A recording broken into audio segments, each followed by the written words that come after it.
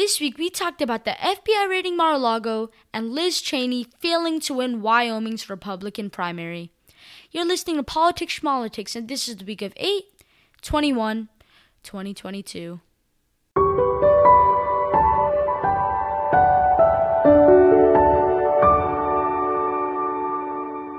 Hello everyone, I hope you've been having a nice summer so far. The school years began, summer break, and it passes by so quick, but still, let us begin.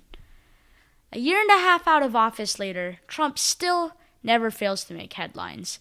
Mar-A-Lago, which is Trump's residence in Palm Beach, Florida, it's also known as his Winter White House, it's been raided by FBI agents.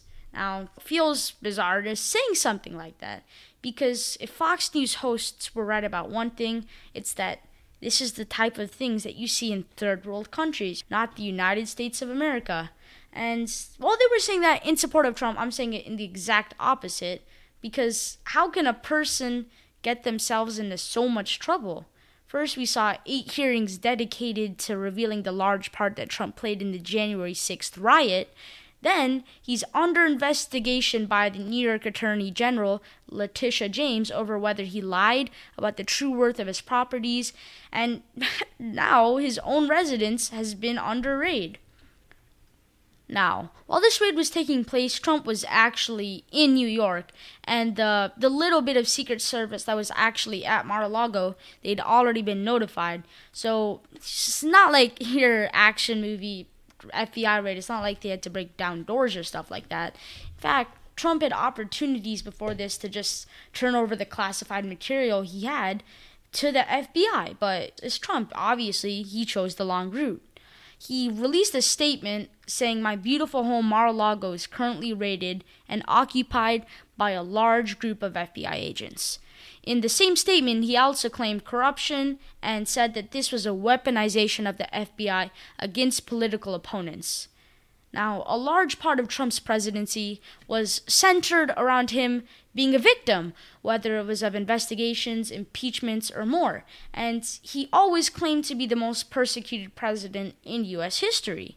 This raid, it's just helped him rally up a base that was beginning to die out and help him keep this image of him being a political martyr for the Republican Party. Other than the part about Mar-a-Lago being raided, a lot of the statement he released was just a bunch of baloney. There was no evidence whatsoever that this raid was politically motivated. In fact, the head of the FBI himself was appointed by Trump, and Biden had no knowledge about this raid until it was made public, until the rest of us figured out. And still, it doesn't seem like the Republican Party is big on facts nowadays anyways. After the raid took place, numerous candidates, current congressmen and women, and TV hosts, they sided with Trump. They called for investigations to take place when it's pretty simple what happened. Some wanted to defund the FBI and others called for the release of the search warrant. Now, a lot of this is ironic because, first of all, this is a party that claims they're pro-law enforcement, and for them to be wanting to defund the FBI, which is law enforcement, goes completely against their narrative. Second, they'd called for the search warrant to be made public, and after that was made public, the GOP wasn't really satisfied with what was released, because not only wasn't there anything that was potentially incriminating for the Department of Justice, but it made even more public that this whole raid wasn't just for some handwritten notes and presidential documents that Trump had downplayed it to. It broadened how Trump was very irresponsible with these documents that were technically the property of the people, and that Trump was under investigation for breaking multiple laws, including obstruction of an investigation. Now, for some reason, as if this shouldn't have already been a red light, we saw the same people pursuing for the search warrant. Now they want the affidavit to be released. And the affidavit, it's basically the reasoning behind the raid and why the FBI chose to do it. And they wanted that to be released. Now, obviously, the whole thing couldn't be released. Some parts of it had to be kept secret, confidential. But what was released, it really quieted down some people. The affidavit revealed that the National Archives, which they're responsible for these documents, them and the Department of Justice had been trying to get these documents from Trump for over a year. And this is a very different narrative than what Trump was saying. He was claiming that he was very cooperative with them, and if they really wanted these documents, they should have just asked. Turns out they had been asking for over a year. It was also revealed that there were 25 documents which were marked top secret. And top secret, I mean, it doesn't sound like super like cool or anything, but that's the highest level of classified information in the US. So 25 of these documents right there at Mar-A-Lago. There were also 92 marked secret and 67 which were marked confidential, which aren't as important as top secret, but they're still very, very important. And all of this information at a club in Palm Beach, that's not the place to keep this type of stuff. Now, Trump and his allies are gonna continue pushing absurd claims no matter what happens. Trump pushed the idea that the evidence that the FBI found could have been planted by the FBI himself, and his allies, even after asking for the affidavit, they're now downplaying it and the importance of it, and now they want the footage of the raid to be released. It's a never-ending spiral.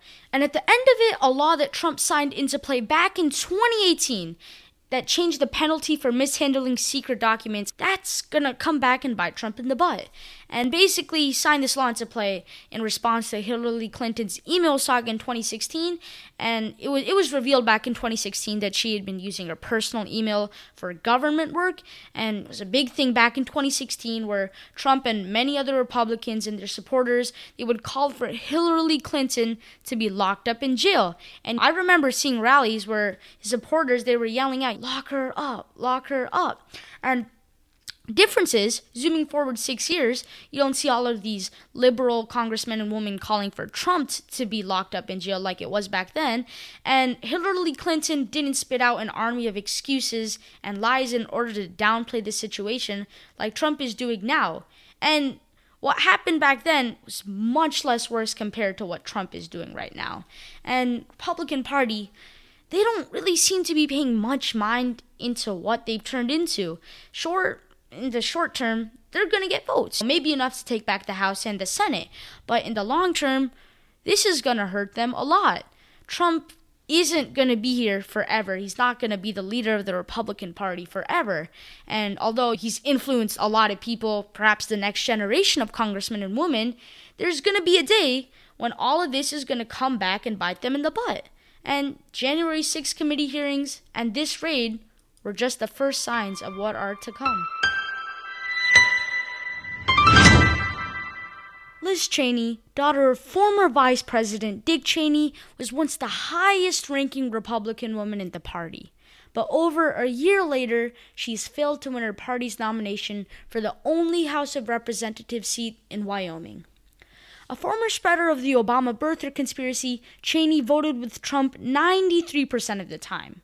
Quite frankly, she was just as bad as any Trump over anything Republican in Congress, until January 6th.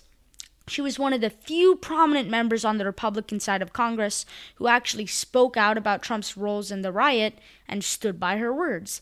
And just for that, the state of Wyoming's GOP censured her, which is a formal way of saying they disapprove of her. It didn't stop there, however, and she lost her spot as the third highest ranked Republican in the House and was replaced by Elise Stefanik. That didn't stop Liz, and she went on to join the January 6th committee, with her and Adam Kinzinger of Illinois being the only Republicans on the committee. What she did, many other Republicans in Congress weren't brave enough to do, because, frankly, going against Trump meant taking on Trump's wrath, and that's how people lost their seats in Congress. And it seems like the vast majority of Republicans in Congress just care about getting majority one way or another, and keeping their seats in Congress. That's all they care about. If lying to the people who they're supposed to advocate for was the way to accomplish that goal, they just went with it. Liz Cheney decided to speak the truth, and first she lost the support of her people, then the support of her colleagues, and finally she lost her seat in the House. She faced Harriet Hagman, an attorney who had Trump's endorsement in the Republican nominee primaries. And it was a landslide victory for Ms. Hagman, who won by 37%. Now, after conceding, Liz said, now the real work begins, as she vowed to never let Trump near the Oval Office again. She started a PAC, which stands for Political Action Committee, and essentially PACs take their funds and use it to support candidates or use it in opposition to a candidate. She also said she's thinking about a presidential run, but, nothing sure for now. As I said in the beginning, Liz Cheney, she was very conservative, and despite everything that happened, she still is a Republican. She still is conservative. But just because she decided to speak the truth, she sacrificed it all. She did compare herself to Abraham Lincoln in her conceding speech, and why I, or really anyone, thinks she's not really at that level yet, she was still brave, and that deserves to be applauded. And that was pretty much it, folks. If you enjoyed this episode, please feel free to subscribe to our mailing list. All you need to do is send an email to politicsschmolitics2020@gmail.com. That email is located on our website description.